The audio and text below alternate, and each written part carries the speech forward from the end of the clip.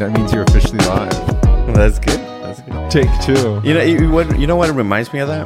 What? It's like, in the old movies when they have like scene blah blah blah. Yeah. Take two. It has that little The clap. clappers.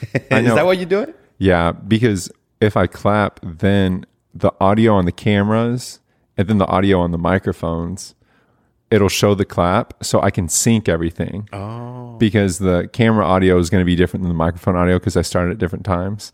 But I'm going to use the microphone audio for the cameras because it sounds way better. That's good. That's good. That's smart. Yeah. So that's one of the things I'm learning, right? That's a little sneak peek into what it takes to learn how to produce a podcast. Yes, it is. That's awesome. Learning all that stuff. Have you ever been thought about creating a podcast? Because I feel like you're good at talking to people and you have a story.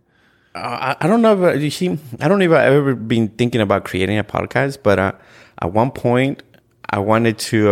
I was preaching a little bit, and when I would see myself online, I would take notes and things to improve and stuff like that. Yeah. So I would be like, hey, I gotta slow down, speak clearly. I gotta make sure I accentuate certain things and things like that. So it was a learning process. Did you like watching yourself back, or did that feel cringy? Oh, it felt cringy. Yeah. So because I think everybody is their own worst critic. Yeah. And for me too, for myself, like when I saw myself, I was like, oh man, maybe I should have wear something a little more loose. It's like, I don't know if I'm gaining weight or what's going on. The little things amplified when you see them yourself in you, Yeah, I agree. I was doing this for a group of kids and teaching them how to podcast. And one of the exercises is I have them record a podcast, all of them, and then I play it back. Mm-hmm. And the whole time, every time someone's about to come up, they hide in their hoodie or they put their head in their hands because they don't like their voice. And I always tell them, you have to get to a point to where you can at least tolerate your voice, because you're going to have to listen back to it to edit.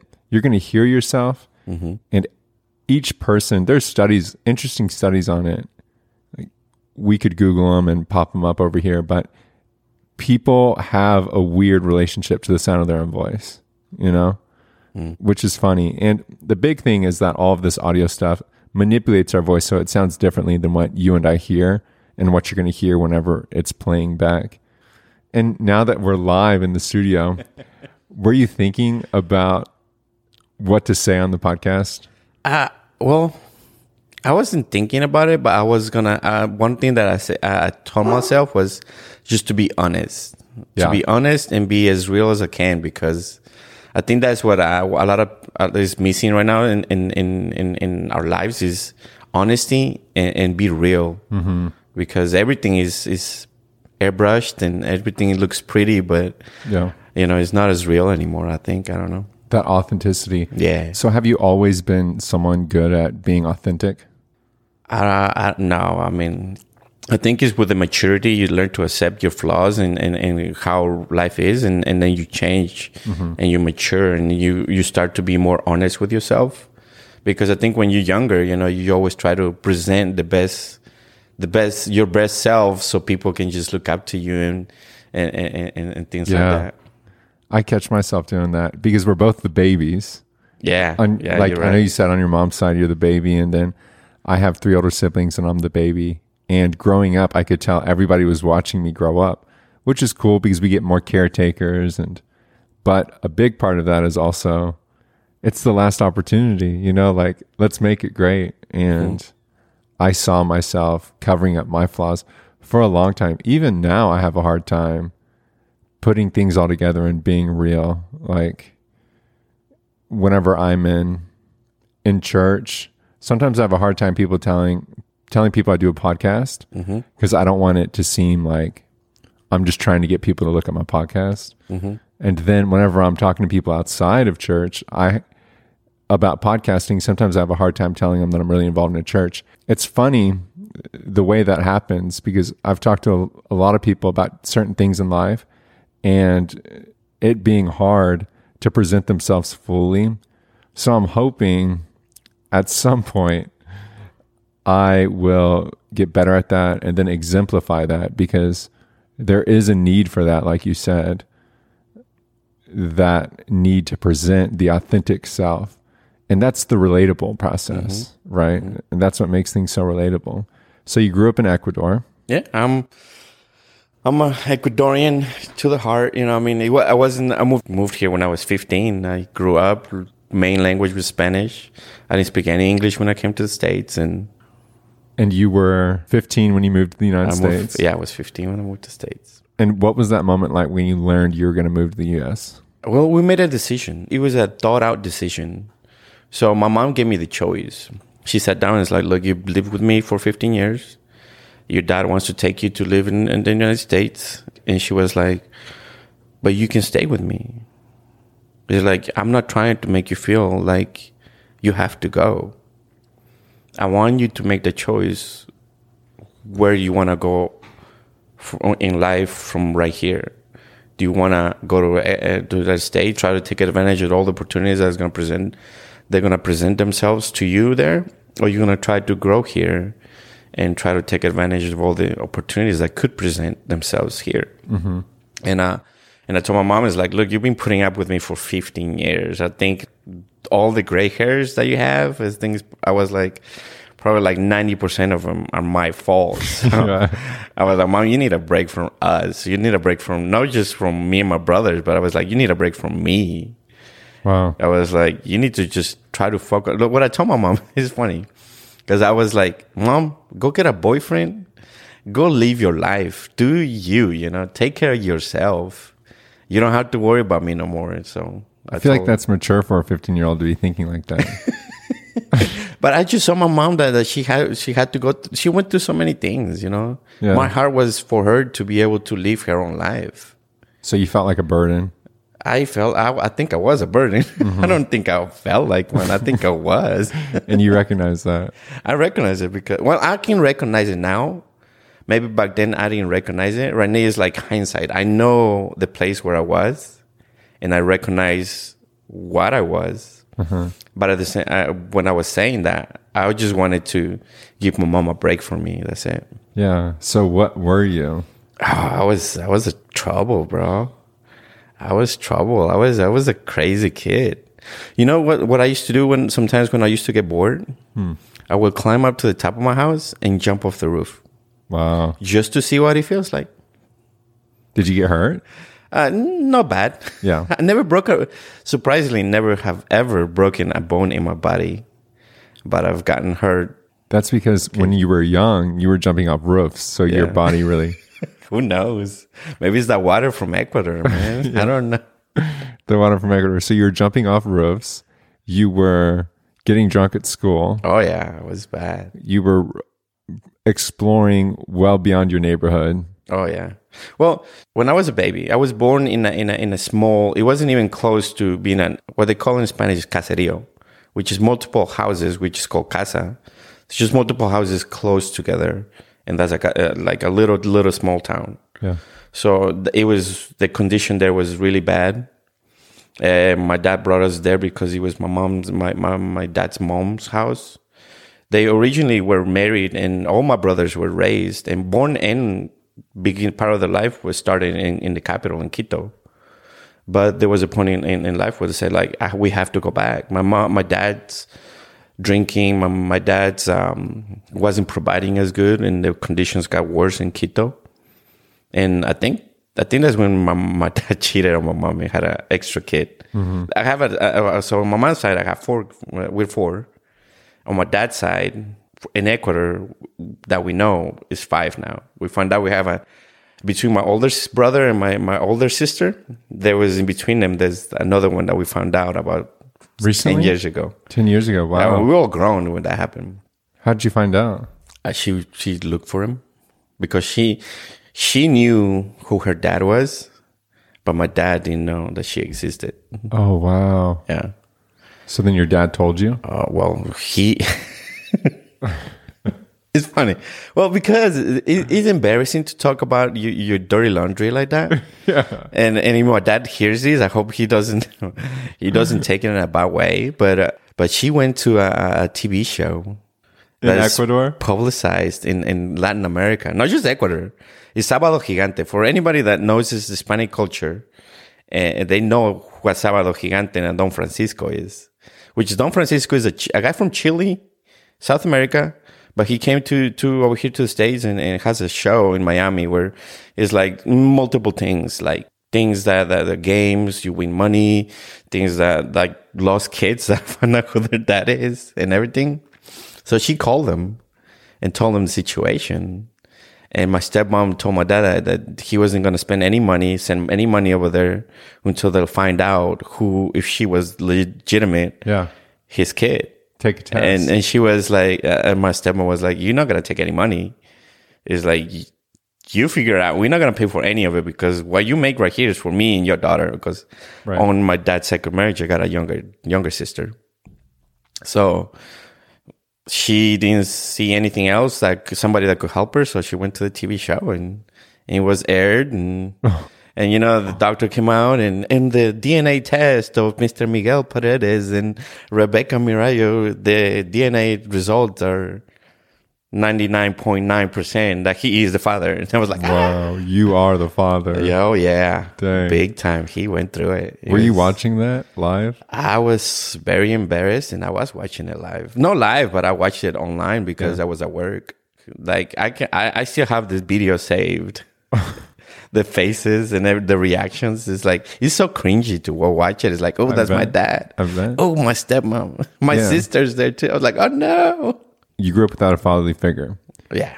And that's hard because you can learn math and learn how to read, and you were speaking Spanish, learning Spanish, but learning how to be really a young boy or a young man, it's not easy. So how did you learn how to be all that? It was trial and error, man. I mean, I don't think I ever took it seriously. And I think it's just so much baggage from the very beginning, you know. We got sidetracked, but, like I said, my mom lived in a little hut and their condition was so bad. Like I said, my dad got to a point where he was drinking so much that he was taking his money and the little thing that my mom would making. And this is not something that I remember. It's something that I talked to my mom about it because I wanted to know the truth. And I was like, Mom, what really happened? What was it? Why do you feel like that? Because she told me that she wanted to abort me. And I was like, what was the condition that made you think that you needed to do that? You know? And when I asked her, she was sad. I was like, Mom, first of all, I don't want you to tell you this to make you, because she didn't want to talk about it. It was just hard things that you want to talk about it. When I called her, she was like, I don't want to talk about it. Can we talk about something else? I was like, Mom, I'm not asking to, because I want to dog on you. I don't want to die. I just want to know, because I want to appreciate where I'm at right now in life and where everything started. And when she started, she said that she was in such a bad condition. There was not a lot of money. He was drinking and spending it all and even taking it from her, that my brothers and my sister, they were starving. It was just a bad condition. They didn't have any new clothes. And when she found out that I was pregnant, the first thought that she wanted was, I don't want to have the kid. It's like, I want to abort him because I don't want to bring another kid to suffer. And when I talked to her, she was like, yeah, my thought was that you will be better off in heaven than in this hell. That's the place where she was living at. Wow. It kind of like made her have a sentiment towards me. Like I was, before we started the podcast, I said, there was a little sentiment that my mom had that made her favor me over my brothers, and my brothers didn't like that. But it was because she said that she was walking to find out more about how she could do it, but she couldn't even afford it. Wow. Because so when she couldn't afford it, she said that thoughts of her just jumping off a bridge and just finishing it all ran through her mind. Like she'd rather just be done with all of it. And then some guy talked her out of it. She was like, don't do that. She's like, you can't. So then my dad makes this decision that he wants to come to the States. And then my mom gets a little help from my aunt or something like that. And we had to live to one of my uncle's houses. So then we moved into the bigger town, which is Baños. It's considered a city, but it's only about 14,000 people. And we moved in there, and then my dad leaves me, and then my mom is being bullied by my dad's family because, she's a little darker, and there was a lot of a lot of animosity, saying that she was just a little Indian from the mountain and things like that. So she had to hear all of this from my dad's side of the family. And then me and my brothers were finally in the city. That's when I started adventuring outside of the city, and was playing on the streets all the time.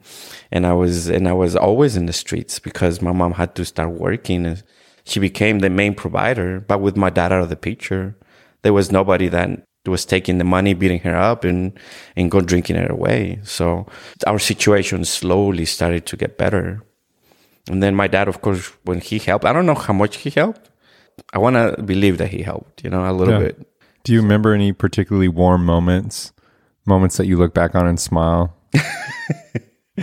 I don't know, man. I don't know if I can smile at everything, but there's a lot of just baggage, man. Like a lot of traumas, a lot of fights. I would fight with everybody. I was an angry little kid, not growing up with no dad, and knowing that he was just a strange person that would talk on the phone, and then I was just my brothers that they thought I was being favored. But my mom's sentiment was she was so glad that she didn't abort me, and I turned out to be such a live, funny person, I guess. And that she every time she saw me, and the joy that I was bringing to her, it made her more grateful that she didn't went through with it. Right. So she had this sentiment with me. It was a blessing. So she was always like hiding a little candy that will give me an extra piece of candy when she could, and my brothers saw that and they didn't like it. They would even bully me to the point where they're like, no, when it is bullying, I don't know, but it's my siblings. I don't know if, but they would like put their thought and idea that I was adopted, and I would hate that idea because this is my family. I was like, you're my brothers, you're my sisters. I don't want you guys. They would make me cry, and I would be like crying and just crying, and I couldn't even run to my mom because she'd be working, and Yeah. And then being on the streets, that's where I think a lot of the stuff that defined a lot of the years coming ahead. It was because when playing on the streets, we were exposed to a lot of people outside. And there was a guy that took me, and then he molested me. He did certain things that shouldn't happen to a little 5-year-old. And then the innocence that little 5-year-old kid had, it was taken from me. Yeah. So now I grew up with different thoughts. My mind was different. I started to try to just fit in. The feelings of not being wanted by my mom, the feelings of my dad being left out, and all these other stuff. So now I got this also put in it. So like I said, I grew up very awkwardly, social awkward. I would have preferred to be climb on the roof of my house and jump by myself and play by myself than play with other kids, because it was something twisted in me, Yeah. So that happens to you when you're 5 years old. I was, super young. And then, like I said, all the things happen because once that happened, something is broken in you. So you think that the world is different. You see the world with a twisted sense of what it should be. So, I went to certain phases where I was confused. I didn't know what was going on. I didn't know. I didn't even have anybody to talk to about it, because at one point I started to feel that I was dirty, that it was your fault, that it was my fault, And then plus you had not being there, my mom feeling like my mom didn't want me and things like that, and it was a lot. So I started to drink when I was younger. Everybody thought that I was just but a lot of people at that time, I don't think my mom knew at the time too why I was doing it so much. And then my mom would fight with my older brother, and then they wouldn't know, and I would say like, oh, I'm gonna drink because my brother's not here, but in the back of my mind, I just wanted to drown those feelings of not being wanted, those feelings of being dirty, those feelings of having twisted thoughts in my mind, because they weren't normal. So yeah. Did the alcohol help? I think it made it worse, because when I got drunk, those feelings just made it worse. It got worse. Yeah. Wow. So I drink it more, and it was just a vicious cycle at that point. It was bad. To a point to where you couldn't walk and all that stuff. Yeah. So that's a lot of, like you said, psychological stress and trying to figure out how to navigate that. It is Yeah, I'm only like 10, 12 years old at that point. I haven't even made it to the States. Yeah. Which is more adding to it. It's crazy. You decide to go to the States and you show up in New York. Mm-hmm. Tell me about that. Oh, man. I landed in the JFK airport. What was that like? I didn't know any English. I just tried to follow the crowd of people. And at that point, there was no cell phones or anything like that one. So there's an old guy. He speaks to me with a thick accent, Spanish, as best as he could, of course. I was like, okay, at least he stamps on paper, and we just keep walking. Like any airport, you just follow the little tunnel. Mm-hmm. And then at the end of the tunnel, I see my dad. But that wasn't the first time that I saw him. So my dad came to the United States illegally. All right. And then he get divorced from my mom, and then he gets in trouble with the law because of his drinking. Mm-hmm. So the law here, you got to go through probation, you got to do all these things. So he gets involved with AAA, Alcoholics Anonymous. So he changes. The change that needed to happen finally changes in him. So, I don't want you guys to think that my dad is a bad person. He did the best that he could with what's presented to himself. There's an arc. And he has his own issues that he had to deal with, Like I had my own issues that I had to deal with, and I no longer battle those demons. I conquer them, but I'm pretty sure that he had his own demons he needed to fight. So he meets through AA. There's a lot of wing branches in it, Al-Anon support and families and things like that. And that's through that he meets my stepmom. And when she meets him, she is a resident of the United States. She's legally here. So once you become a resident for a certain amount of time, you can apply for citizenship. When she becomes a citizen, she fixes the papers for my dad, so he becomes a resident. And when that happens, they were able to ask my mom for the power of attorney over being minors that she can give it to my dad. And that's how my papers go through. So I know I always joke about like saying that I swam over here and all these other jokes that sometimes I joke about, but I was a straight flight. For the record, just, I'm here legally. Yeah. For anybody that, on the books. I'm legally here. And I came here, and then that's how my papers come through. So once my dad got the residency, he flew to Ecuador to me and my brothers, and we had that dramatic. That was your first time meeting your dad? First time that I recall meeting my dad. Oh, of course, my older siblings, they knew who he was. They have some memories of him. But me, I remember in the airport, we went there, and he comes home with his daughter, with Noema, my youngest sister.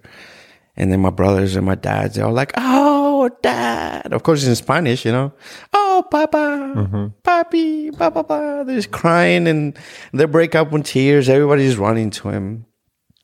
And I remember just having this feeling of just a stranger. Yeah. All my 3 brothers just launched themselves to him and hug him and crying and everything. And I'm this kid that's like in the back just standing and be like, I don't want to hug that guy. I just barely know. I don't even know. And then my aunt, she's like pushing me. She's like, go hug him. He's your dad. Go hug him. How aunts do is like, why are you acting like that? And I'm like, I don't know this guy. Mm-hmm. I was the only one like standing back, and instead of taking steps forward towards him, I was taking steps back because he's a total stranger that I have no idea who he is. And then my aunt's pushing me. I finally, through the pushes and shovings, I go and hug him, and I started crying because of my brothers. I remember the tears that were falling out was because I saw the sentiment that my brothers and my sister had.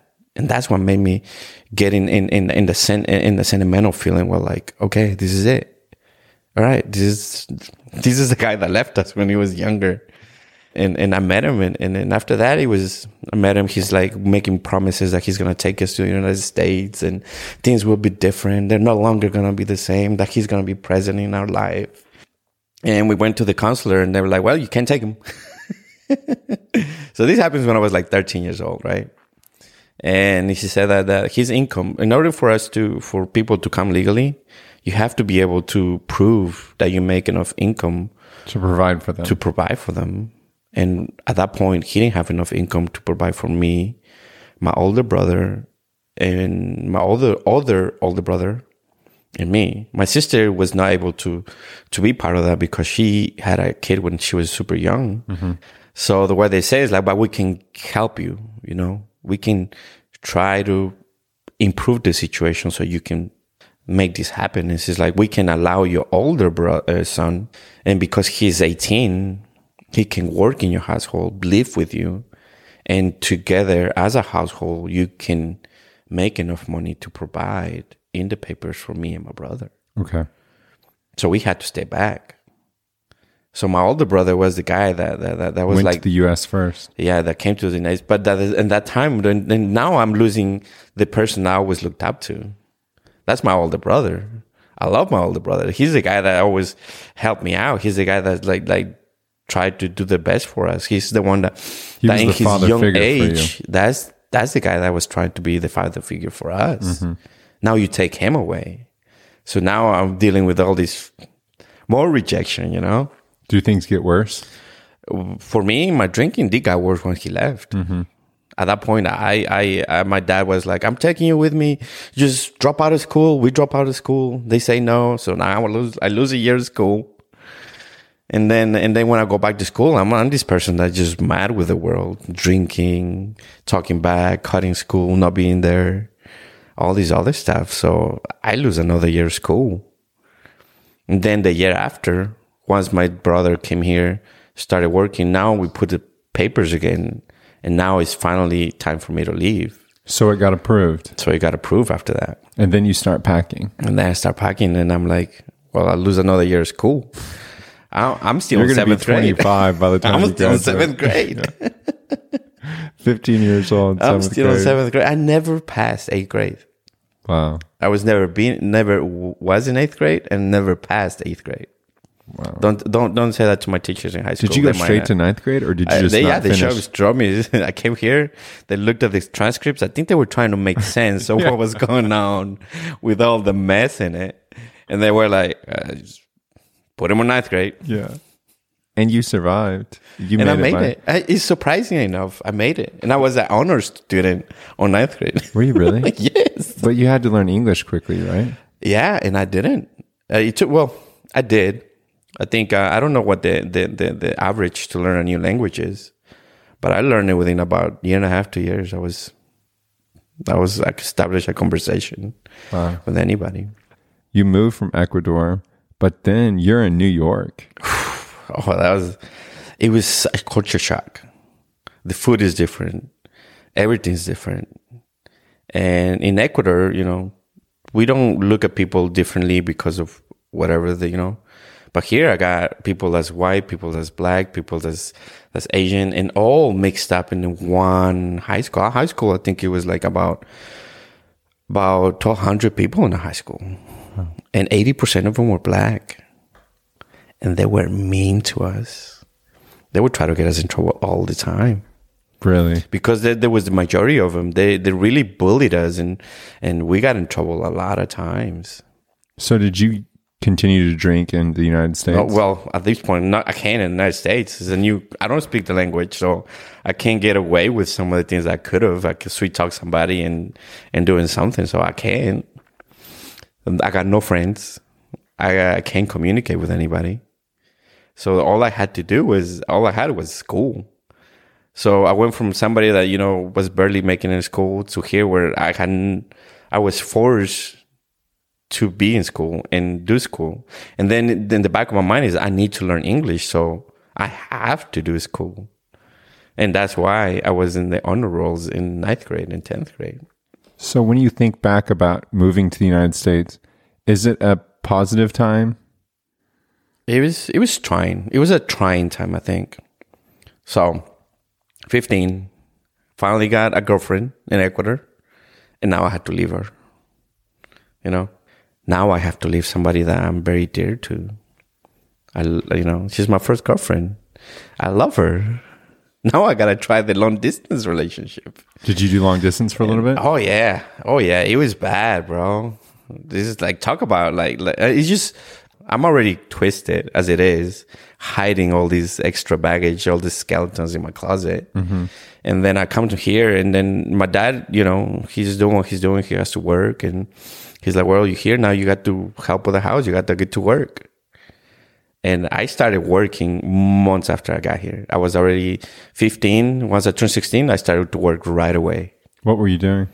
McDonald's. I didn't like McDonald's because there was a lot of Ecuadorian people there, and they were pricks to your own people, So I was like, forget you guys. I'll go to Wendy's. And Wendy's were like American people. They were like treating me nicer than my own people, and, So you were making Frosties. So making Frosties and the weekends and then going to school and all that. Were you working drive-thru? Oh, I didn't work drive-thru because my English was horrible. Oh, yeah, right. I couldn't even be in the register. They stuck me in the back and flipping burgers or the fryer or just, Wendy's used to have the salad bar. I don't know if they still do. I don't think they don't no more. They don't anymore. So those salad bars, they were actually fresh. In the mornings, early in the mornings on Saturdays, I had to go at like 6 in the morning and start chopping all the veggies, all the tomatoes, and chop them up. So the salad bar was my thing on Saturdays for Wendy's. Yeah. I didn't speak any English, but yeah, you can cut some veggies, set it all out, and make sure that you keep it clean. That's it. You could make a good salad. I don't know about. I presented it with the ingredients. Then I don't know about making it, but. So when do you start processing all this baggage? Oh man, well, long distance relationship. So all the money that I started making it is just to call my girlfriend in Ecuador. Really? Oh, it gets better. Watch. So so it's my girlfriend, and I love her. And with all these feelings of abandonment and all this other stuff, I get really, really attached to her. She's like my first love, and we've because of my skeletons, I never became physical with anybody, and I could have be like, hey, I'm about to leave. We can, I'm about to leave the country. I'm about to leave the country. Let's seal this deal. Let's do it. And I know it sounds horrible, but that's how I think the years old thinks. Yeah. But not me. I'm like, I don't want you any clothes to even get to that point because... So you feared physicality? I feel physicality. I can make out with a girl. But once everything else started, I was like, I gotta go. Right. Can't do it. Because you had baggage from being sexually violated that you did not want to be sexual with anybody. Yeah. Because you associated it with that negative experience. Yeah. So then we started the long distance relationship, and then her dad lived in Spain, so she moves to Spain, and I'm like, oh great. Now even if I go back to Ecuador, I can't see you. So I went back the next year. Long distance from United States and Spain. Well, the next year I went back to Ecuador. I saw her for the last time, and when I came a month after that, she moved to Spain, and then we started the long distance with Spain, and I'm miserable. I'm just miserable, brokenhearted, missing my country, don't speak the language, and I don't want to start with any girls in here. Like we had like girls from in the school. There was girls that were like aggressive, and they would come to me and be like, "Hey, I think you're really cute. You should come out with me." And I was like, "I don't want to. You're off the market." I'm off the market. I got my girl in Spain. Everything's good. In Spain. This guy from Ecuador has this girl in Spain. Right? Yeah. That sounds comical, but it was the reality of it. And then I was miserable. I hate it. I don't recommend a long distance relationship. If it's going to be long distance for over a year, it's like, just, I don't know.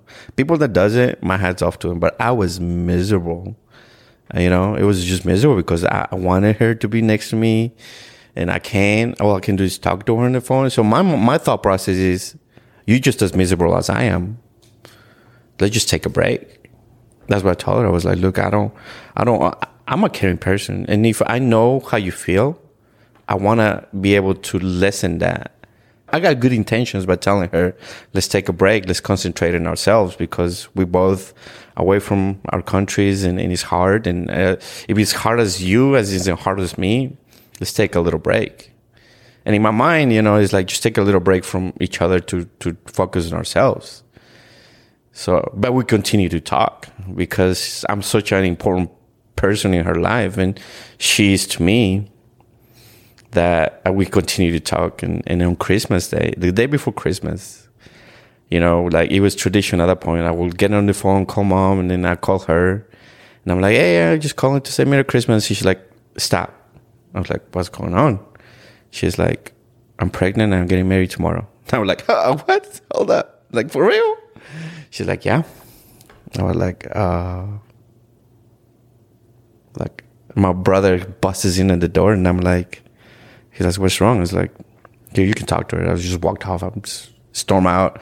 I go to the basement and I just start crying and bawling. I'm just, you know, my feelings is just I'm heartbroken. And I'm just like crying. And then my brother comes and tells me that she told him what happened. And then she's like, wow. So now I get this anger towards her. And I'm like, I don't know. I was like, I just started to see girls at that point like they were just heartless. And I started being mean to them. Mm-hmm. And I found, well, at least that was something that pushed me towards actually start talking to other girls in high school, at least. I was disappointed in my first experience with a girlfriend. And still physically, I wasn't able to open up with anybody yet. Mm-hmm. So, yeah. So when do you start processing? In my senior year. So I lost a year. So I didn't graduate when I was 18. I graduated when I was 19.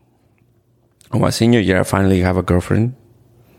We started talking, we started getting physical, and I'm still, so I just locked everything. You know, at this point, I take my closet, I close it, I lock the key, and I just pretend it never happened. All the skeletons in there, yeah, you're making sure they never come out ever again.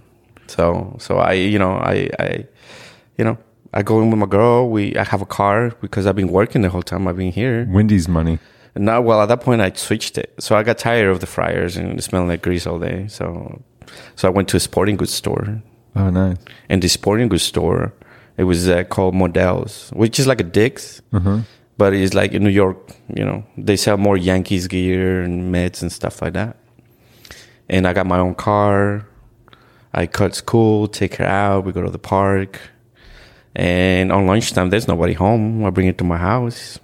Hey, one thing led to another. And at this point, I'm already know that I'm going to go to the Air Force after high school. And one of the first things that our recruiter says, like, don't get nobody pregnant and don't get married. You want to go through this school. You want the Air Force to help. It's like, don't do it. And don't get in trouble with the law. Don't get in trouble with the law. Don't get nobody pregnant. Don't get married. And don't get married because then you got to renew the contract. At this point, I've already made my contract. I already signed it and everything. Because the school was escape from home. So I did good at school. And at home, we got my brother that doesn't get along with my dad. My dad is trying to tell us what to do. And it's just I'm not comfortable at home. So I help as much as I can. At school? At home, because I was taking care of my little sister, taking her from the daycare and things like that. And I try to just not to get in trouble, not to cause any more friction than already is at home, because there's already a lot of friction with my older brother, Darwin. He just struggled a lot more than me. He was more emotional, and all these things that I went through, he kind of went through the same thing. A lot of them that it happened to the both of us. So he has all these things and he's expressing them in a different way. Instead of being angry, he's bursting out, having fights with my dad, and things are getting heated. My dad, like, sometimes made a fist and he was about to hit him. And he got pretty serious. So my stay at home is not good. So I concentrate on school, and concentrating on school, my thinking is like, I gotta get out of here. I gotta get out. I can't do this. I gotta get out. I gotta get out home. I gotta try to make my own life and try to have a normal life. I'm tired of fighting. I don't like fighting. I don't like, especially people that's close to me, seeing my dad. And of course, at this point, I'm trying to learn and create a relationship with my dad. But when they're fighting, I can't do that. And all this is in my mind. So in 10th grade, I went to my counselor and was like, hey, how can I do it so I can just go somewhere and be living by myself and be able to comfortable make it on my own? And she's like, well, you can continue to be in school and you can try to get a scholarship from college and go to college. And I'm like, I don't want to go to school no more. I'm like, high school is enough for me. Then she's like, well, you can join the military. I was like, all right, sign me up. On 10th grade, I took my ASVAB test. And by 11th grade, I had the Navy, the Army, and the Air Force calling me to see if I enlist with them. So by the end of 11th grade, right before I end the 11th grade, I decided to go with the Air Force, and I resigned my contract. And this is 9/11. The 11th grade, at the end of it, right after 11th grade, when I start my senior year, is 9/11 happened. I'm graduating that year, and I already have my contract signed with the Air Force. At this point is when my parent and my stepmom and my dad and my brother, the alarms goes off, and they're like, "Do you sure you want to do it now? Right. Because we're about to go to war." And I'm like, "Well, I already signed the contract. It's over." So you signed a contract to the military. Mm-hmm. Boom, 9/11 happens. I'm still going. You have the U.S. president saying there's going to be a war. Oh yeah, and I'm in the military now. So wow. So you graduate high school. So before that, so now I'm with my girlfriend. That's right. She gets pregnant, bro. That's right. So she gets pregnant. So you did one of the three things that I shouldn't have done. And I remember she started to freak out. She's such a weak girl. She's a good friend of mine to this day. And she's like, I don't know what to do. I'm like, I don't know what to do. It's like, I got the Air Force going on. I don't know what's going on. And I'm like, but I will support. This in the back of my mind, I'm like, I want to run. I can't do this. My life is about to crumble out. I haven't even started the Air Force, and I'm already gonna get kicked out. That's in the back of my mind. So physically, I tell her, like, I'll let you make the choice. I'm like, you make the choice, see what you want to do. And she aborts a kid. And it is another thing that I'm like, what if? You always live in the what ifs. Mm-hmm. Like, what if that kid would have been alive now? Mm-hmm. Yeah. Yeah. I mean, I'm one of those kids that didn't get aborted because my mom wanted to do that. And at this point, she has to go through it, and I have to go through it. And that's one of the things that I think is one of the hardest things to forgive myself is making that decision, not being able to provide more support. And it was hard. It was hard. It wasn't hard at the time because I'm young. I'm just being selfish. But as the years went by, I quit talking to her, and I did go back and reach out, and we sort out to our issues and our feelings, and I expressed them and she expressed them, and we were able to forgive each other, and I think that helped me a lot. But at that point, I'm just as bad as my dad. I mean, I was like, I never want to be like him, but I'm making so many mistakes, so many errors that. Another thing, I got stuff in my closet. At this point, my closet is full. You're running out of room. I'm running out of room, bro. And I got in the military. I left home and never went back. Never went back to New York just to visit. Wow. Yeah. So you go to boot camp. And I make it through. And you have all this in your head. Mm-hmm. And then you get your first assignment. You get your first job. And I imagine you have some skeletons in your closet, like you said, but you're not taking any time to go in there and remove them. Oh, no, bro. No. At one point, they're going to come out. And they came out. I'm able to speak to them because I've dealt with them. I made peace with them. My faith has helped me.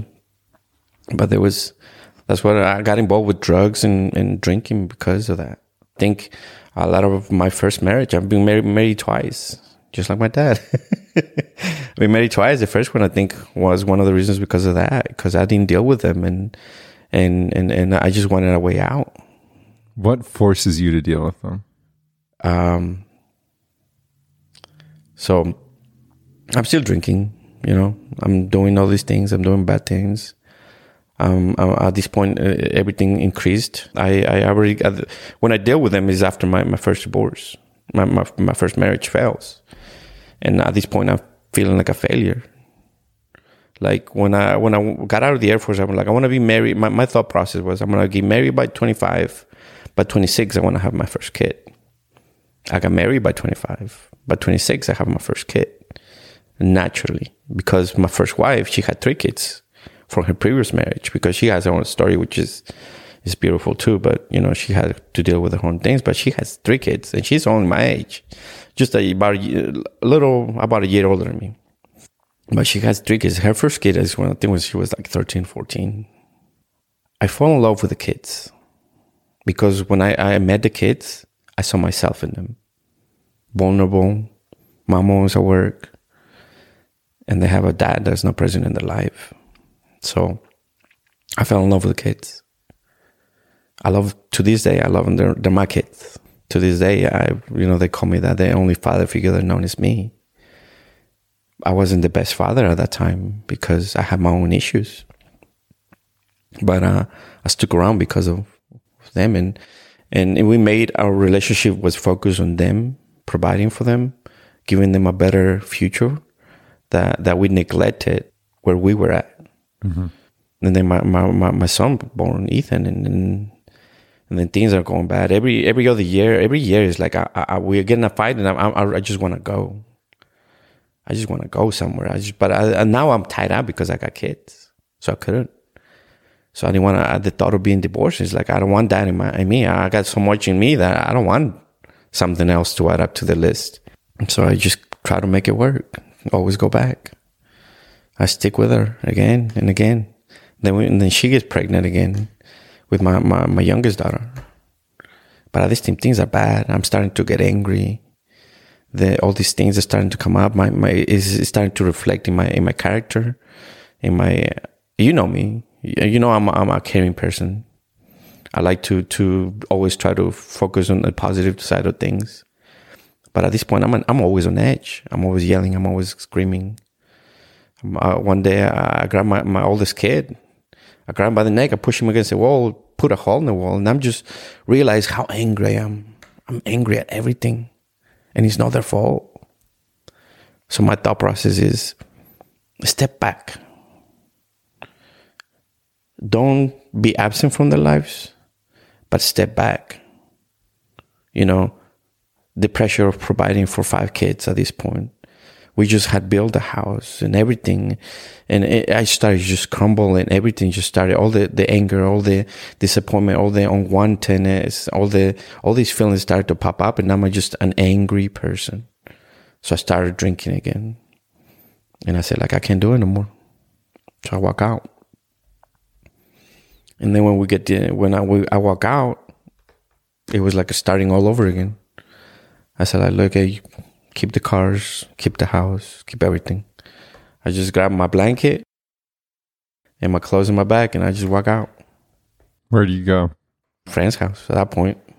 And I was living with $200 a week for until the divorce is settled and everything. And I'm just drinking my troubles away, living on energy drinks and alcohol.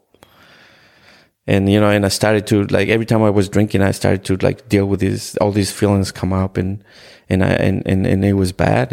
And then I couldn't see my kids because, I can't blame her. She's a good woman, and she was hurt.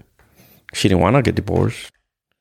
And now she has 5 kids, and then, a broken marriage, and financially things started to crumble because she can't do it by herself, and the kids are suffering. So I couldn't see the kids. She was angry. I can't blame her.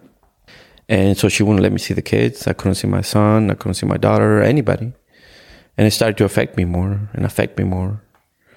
And then my health started to get worse, And another question was, when do I face with this anymore, And I still have the question in my mind. Yeah, right. I just don't want to keep talking and then think that we forgot about the question.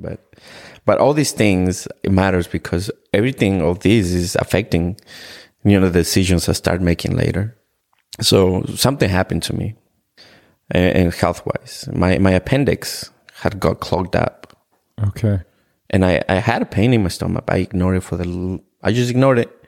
Pop up a few pills. I got drunk, didn't feel it, keep on going. So my appendix had clogged up, and it got infected. So it didn't burst it, but it did get clogged up, and it basically died, and it started to spread the infection. By the time they got me in the hospital, the doctor said, how do you not feel any pain? It's gangrene started to set in it. How do you just live with pain, But pain at that point That physical pain, on top of the psychological pain that I had, I was accustomed to it. You were numb. So I didn't really care. I was just business as usual. Didn't see my kids. And then I remember how I think at this point, I'm ignoring everything and I'm not taking care of myself because I don't care.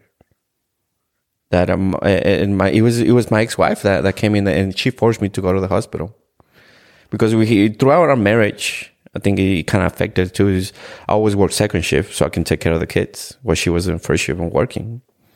So when I came home at night, she would drop off the kids in the morning. At this point, when we separated, she would drop them off so I can take them to school, and she go to work. When she gets off work, I'll go to work so she takes care of the kids. So now this is our relationship, So in the morning, she comes in to drop off my daughter, my baby, and I'm barely walking. So she's like, "What's wrong with you?" I'm like, "I just got this pain. I think I ate something bad. I don't know." And then I just just lean over the couch and I'm shaking and I was like, she's like, "You need to go to the doctor." I'm like, "I'll be all right. Just leave Jasmine here. I'll be all right." And she's like, "No, you're going to the doctor." And then when she takes me to the doctor makes a couple of tests and she's like, "We got to do surgery tonight." And when they say surgery, I'm trying to run out of the clinic. I'm like, "No, nobody cutting me up. Get out of here." But I needed it. So then they got surgery. And then after that, I slowed down a little bit. But I was still doing drugs. I was still doing, alcohol and everything. And the weekends, I started to have my kids every other weekend. The weekends I don't have them is my chance to just act out. And then one day, I think this is the turning point where I finally had to start make it, that the slap in the face. For some people said like rock bottom where, it's bad. Is I was taking my son Ethan, he was going to school and I was dropping him off at school. And he had a sad face. When he was young, he's always energetic. He's always cracking jokes. He's always smiling. He always has a good attitude. And I see him, he's super sad. And I'm like, "What's wrong with you, kid?" He's like, "Dad, I'm just sad."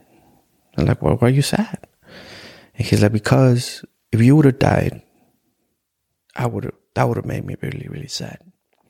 He didn't say it in that eloquent way where it would like hit me like really hard. It's just, that's it. And so when I drop him off and then in my mind, I'm like, how bad are you? How horrible are you carrying your life? Yeah, you fell. But how is it that now you're impacting the very kids that you say you love? You love kids. You say you see yourself in them, but they're affected by it right now. That's the point that because you're not taking care of yourself, that he has to have the thought in his mind that he could have lived without me, without a father. And then what would that achieve for you, my kid? Mm-hmm.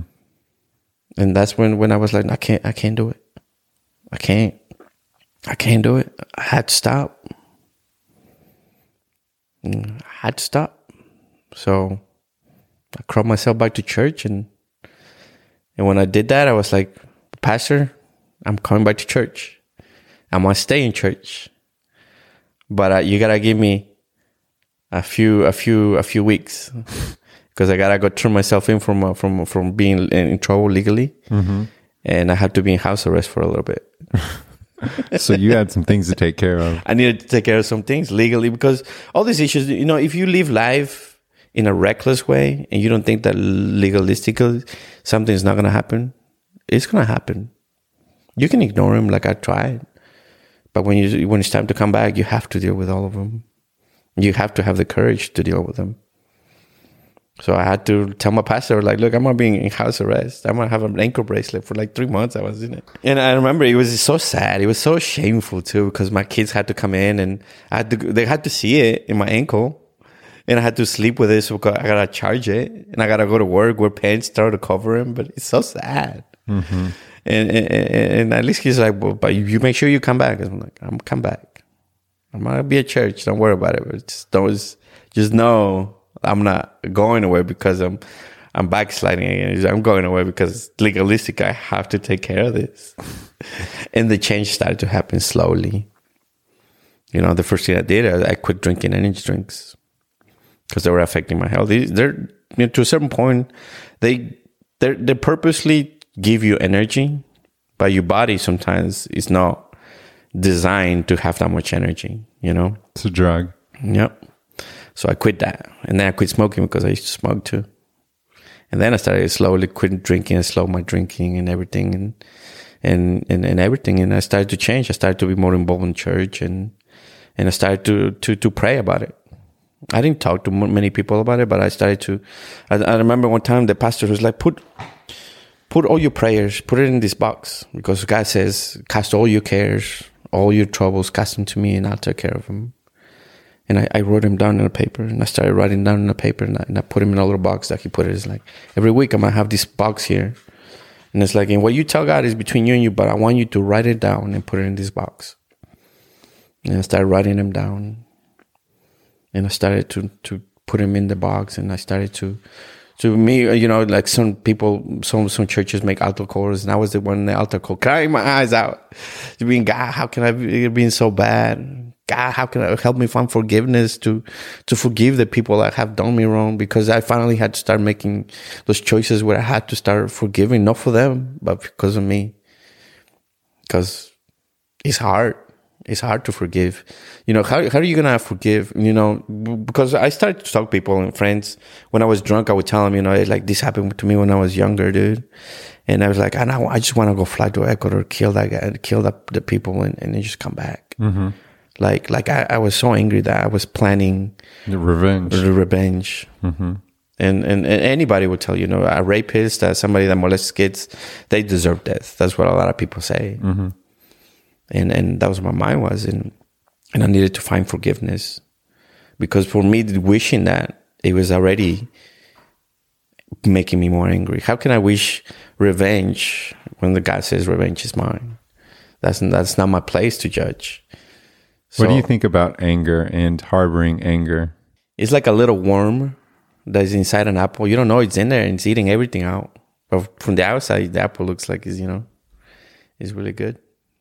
And I've heard you also have a good phrase about it being a Lego. Oh, I tell you about the Lego, yeah. So this, you know, this is like I'm already in my right mind. I'm progressing. I'm moving forward, doing better with myself. And I told my kids, you know, they hated the move. We just moved 7 months ago.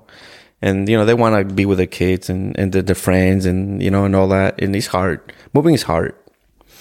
But they started to struggle with some of the other things, because my stepkid, she, you know, I'm not her dad, but she got her own issues, her own things that she needed to deal with. And she started to remember things that she saw when she was younger and things like that. And she started to like have anger and stuff like that. And I seen that. I recognize that because I know her.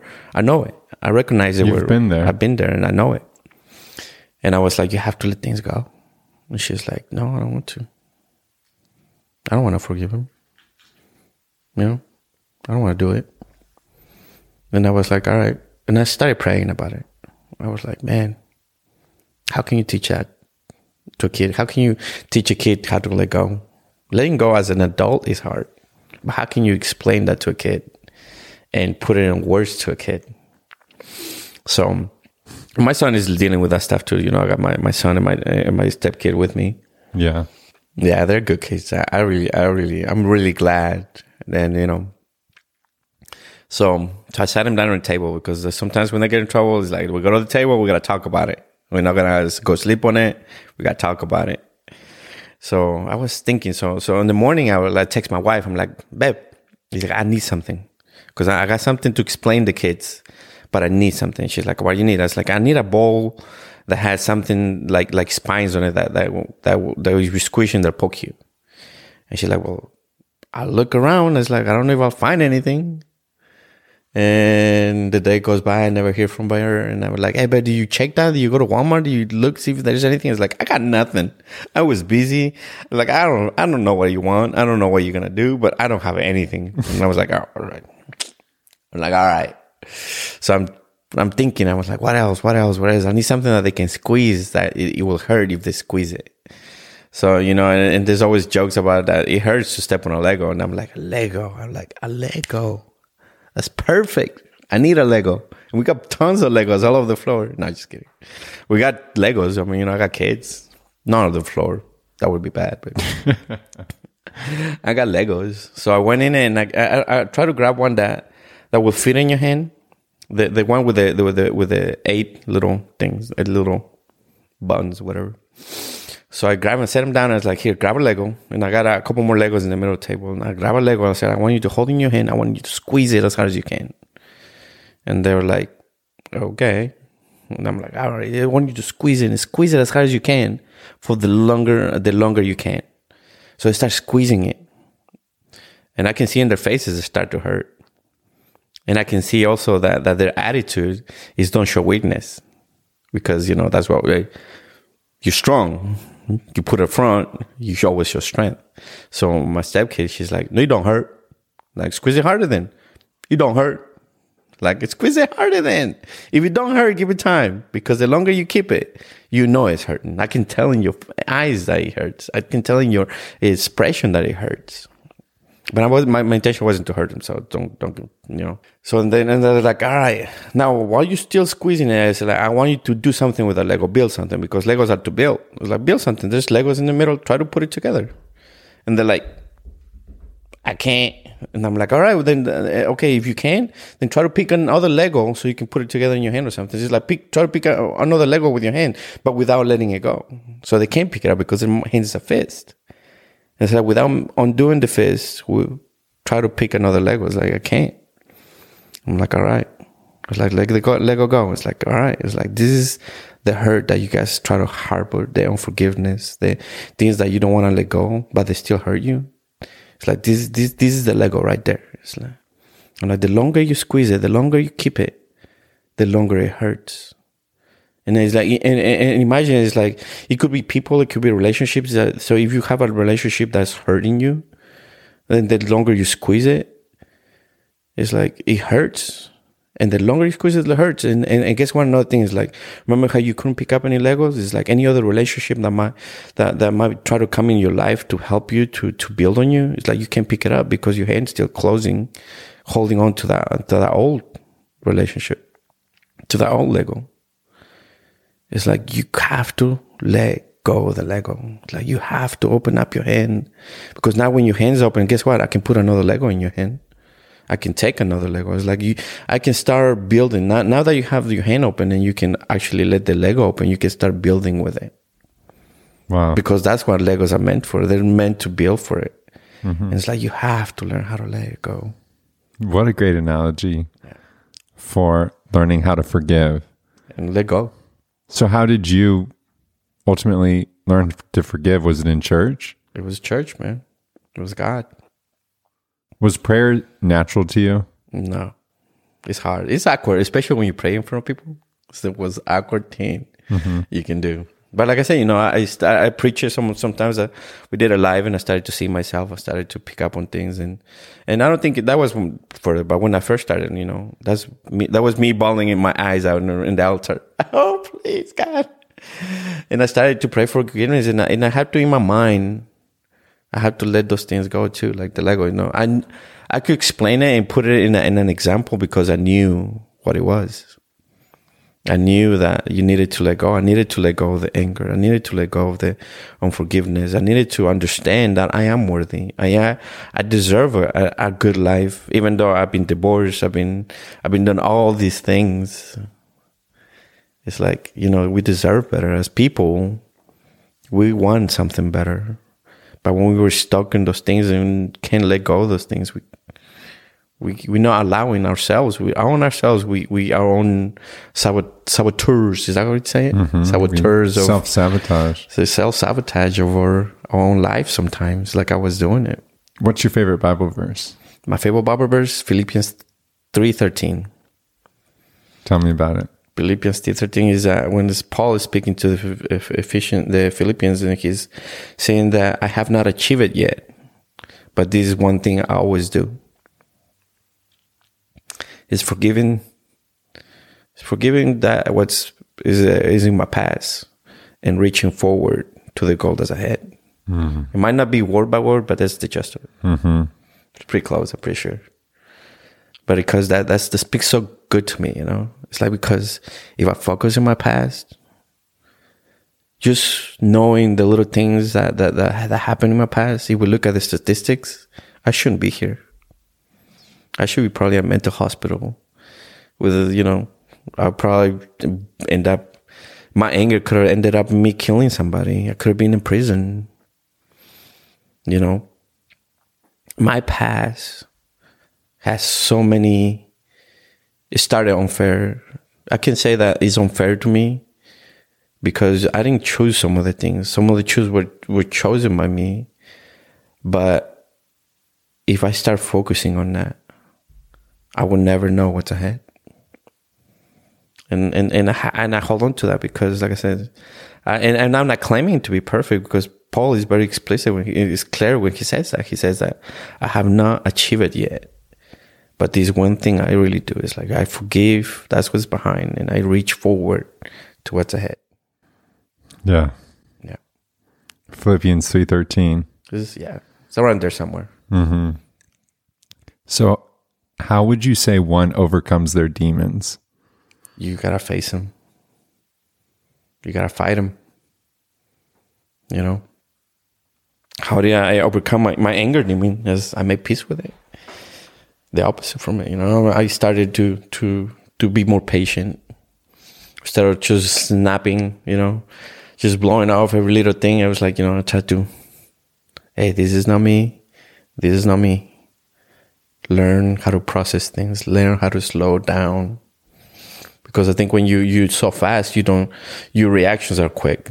So everything is angry, just the first reaction that you do. And you had to, I think maybe it's a skill that as you get older, you know, you develop that you slow down, think about it. And same thing, you know, I mean, God gave us one mouth and 2 ears for a reason, you know, we listen twice and then what we speak. Yeah. Tell me about after the turning point. You get plugged into church. Mm-hmm. What starts happening in your life? I started to reach out to people that I heard. Like that's when I reached out to my friend. That you know, my girlfriend that had a kid that she had to abort it.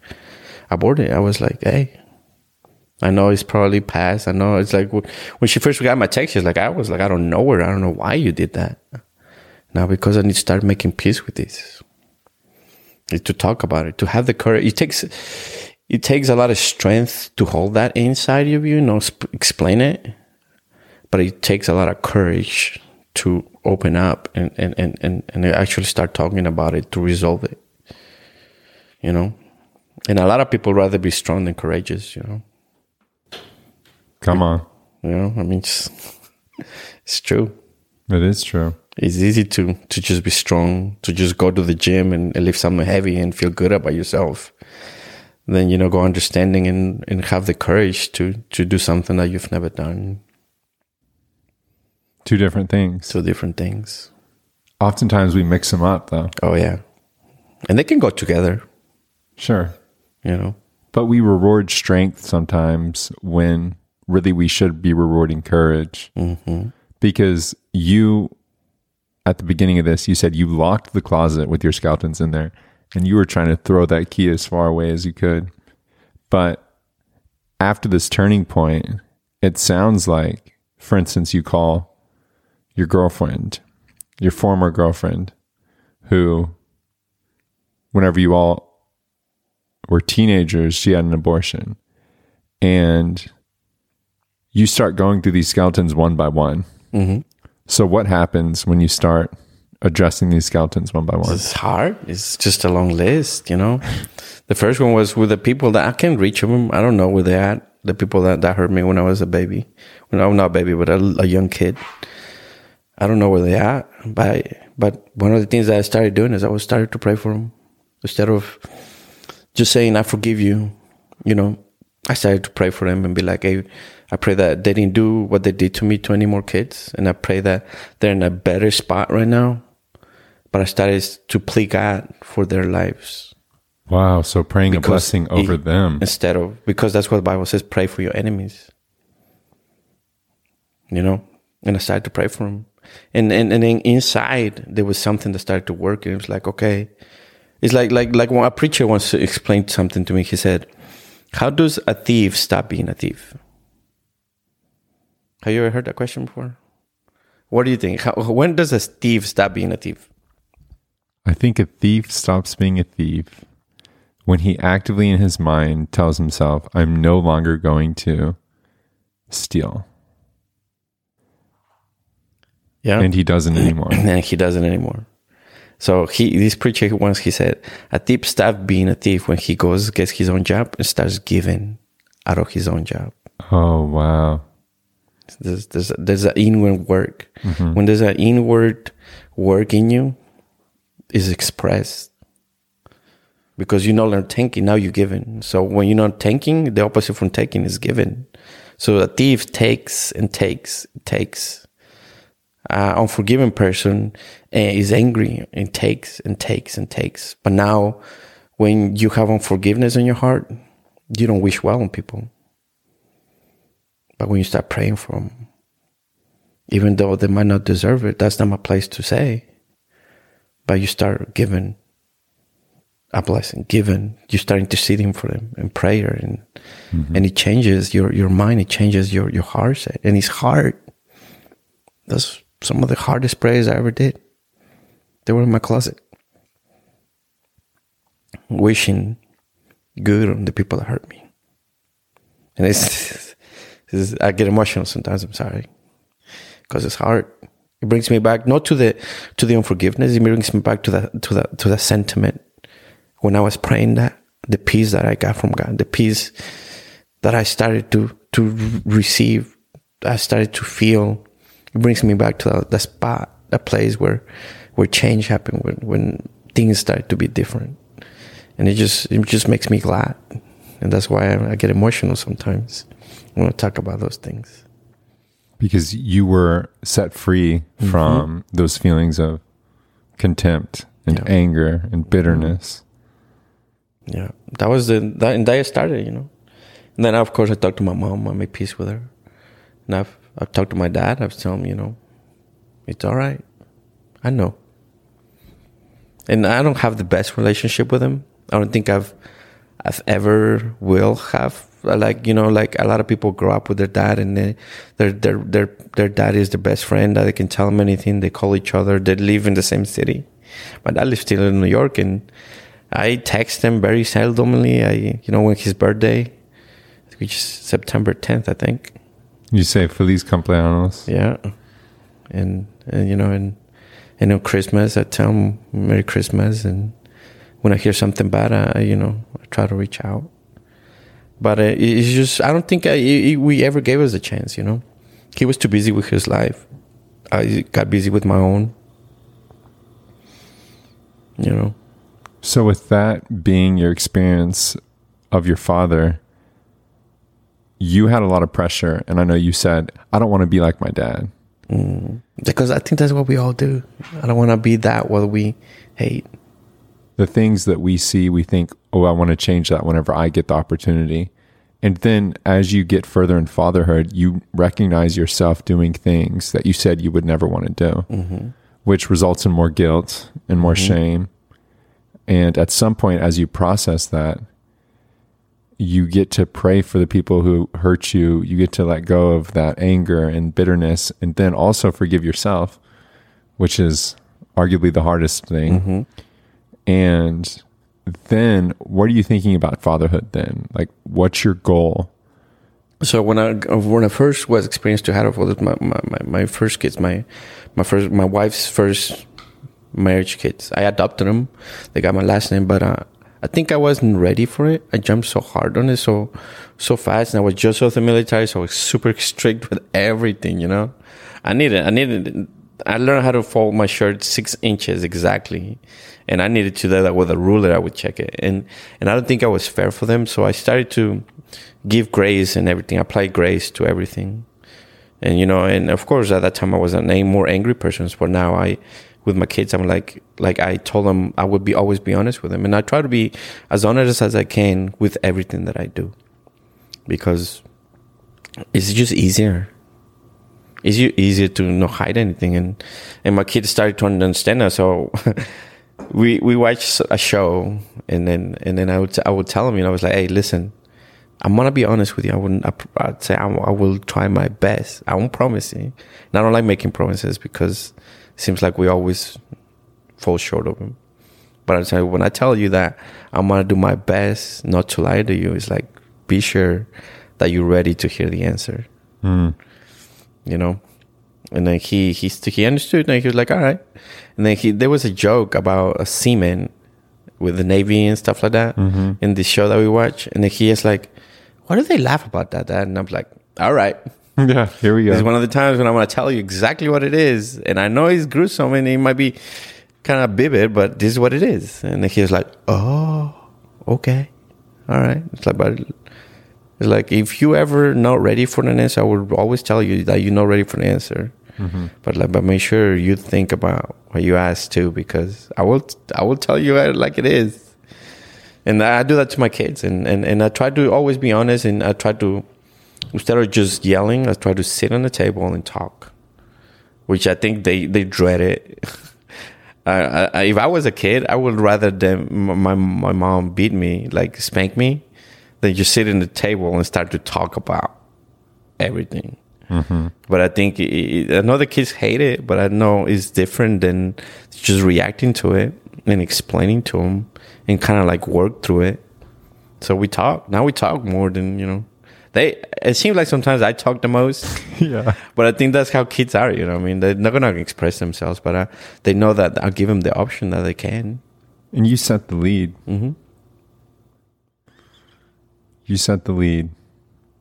And that's something that you get to exemplify now as someone in that father figure, that leadership role of being a parent is being able to set the lead. What are you gonna be? How many kids do you think you're gonna have? Annie and I kind of go back and forth on this. Yeah, how many Annie? I have a number in my head, and she has a different number. You have more than Annie. Huh? Other way. Other way? No way. And I think the reason why is because Annie grew up with 3, so she wants 3. Yeah. But I would love to be a father, and that's something that I look forward to. And I was talking to somebody the other day, someone that I really respect, and they were talking to me about fatherhood, and it was the hardest time of their life was fatherhood. Oh yeah. And it's a wild thing thinking that everything that I've gone through, there's a chance, everything coming up ahead, God willing, it's wild to think, wow, this could be one of the most rewarding, one of the hardest things.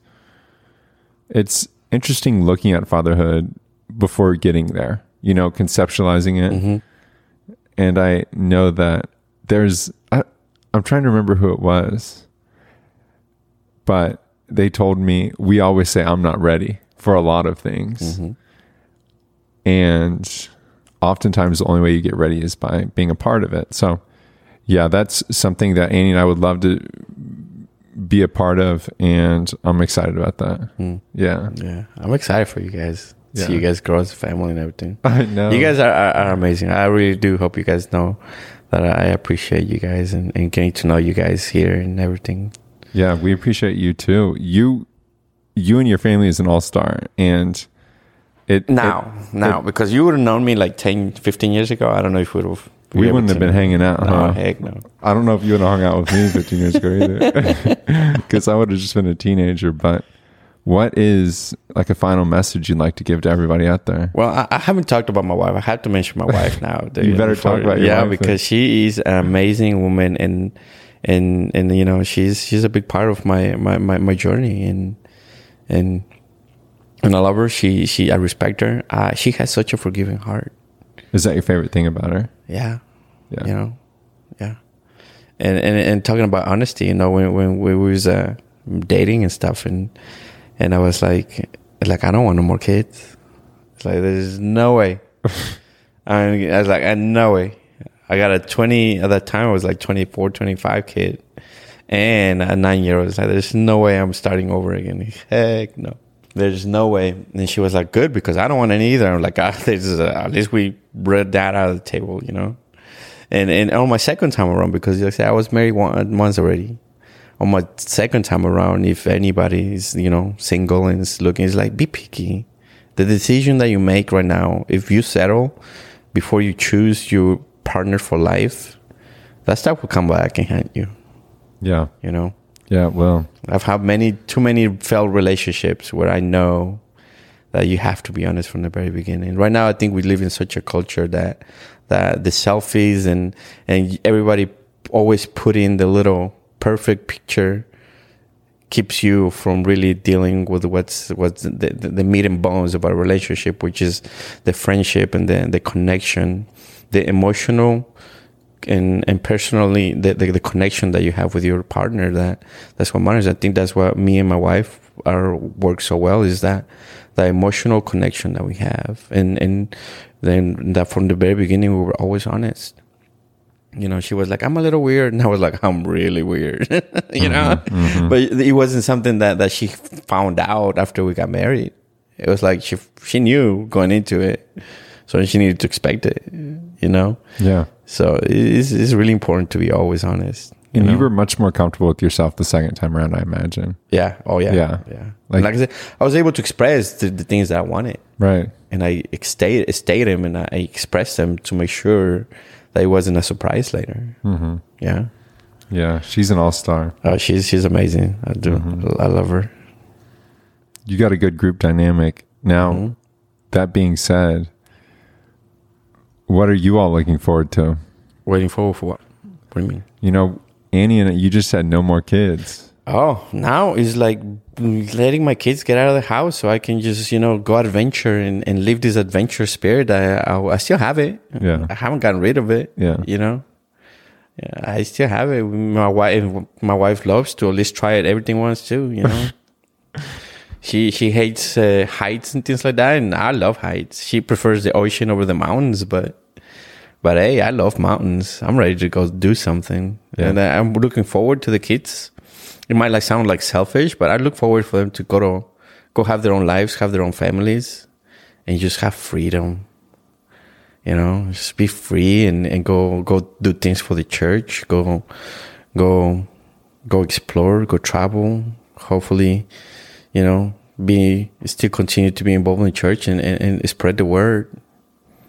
Mm-hmm. And a lot of the times we think the church is about people that is judgmental to the other world, but the truth of the matter is that the church is about forgiveness and reconciliation. And I think we need to, make sure that the people understand that the church is not about who's right and who's wrong. Church is about forgiving and grace for the people that comes to it. It's not about pointing the fingers, about waiting with open arms. It starts with love. Yeah, love is everything, man. Mm-hmm. Love is good. Final message. Oh man, you know what I want to ask you a question. This question. Yeah. All right. I'm sorry. I know you're trying to cut me out. I know I don't know how long we're going through it, but I asked this to my wife the other day, and I was like, if you were to put your life in one sentence up to this point, your life where is it up to this point? If you can describe it with one sentence, what it would be? Oh boy. What would that one sentence be? She said beautifully broken, and she posted something about it because, her story is beautiful, and I know someday she's going to be able to express it, but that she has a good story too. And beautifully, I think because we have such a broken beginning that we connect so well, but, she said beautifully broken. So what's yours? I would want to lean into, he was someone who encouraged others. I want to be a natural encourager. And that's what I hope to do with this is everybody that comes on, they're an opportunity to encourage someone else, which you've done through this, and you are a walking testament of encouragement. And I get to encourage you by telling you that, but at the same time, anybody who listens to this, if they identify with any of that, what you're going through, I can tell them indirectly that they can get through it and they can thrive because that's something you've done. And you're thriving right now, and it's so cool to see that. And you're an inspiration, and I hope to grow as a man to that level. But I hope to encourage people and let this be a part of that. Every single episode's just inspiration that people have stories, and oftentimes the stories are going to be better than anything you could have ever imagined. Mm-hmm. What'd you answer? My answer, I've been thinking about it. Oh. But I can't wrap everything up because I had such a broken beginning, but it's not over yet. You go. I think that's what it is, My beginning might have been starving and I probably almost didn't start. I struggled to start. Seriously, it wasn't supposed to start. Mom, it's such a small beginning, and I've heard about never be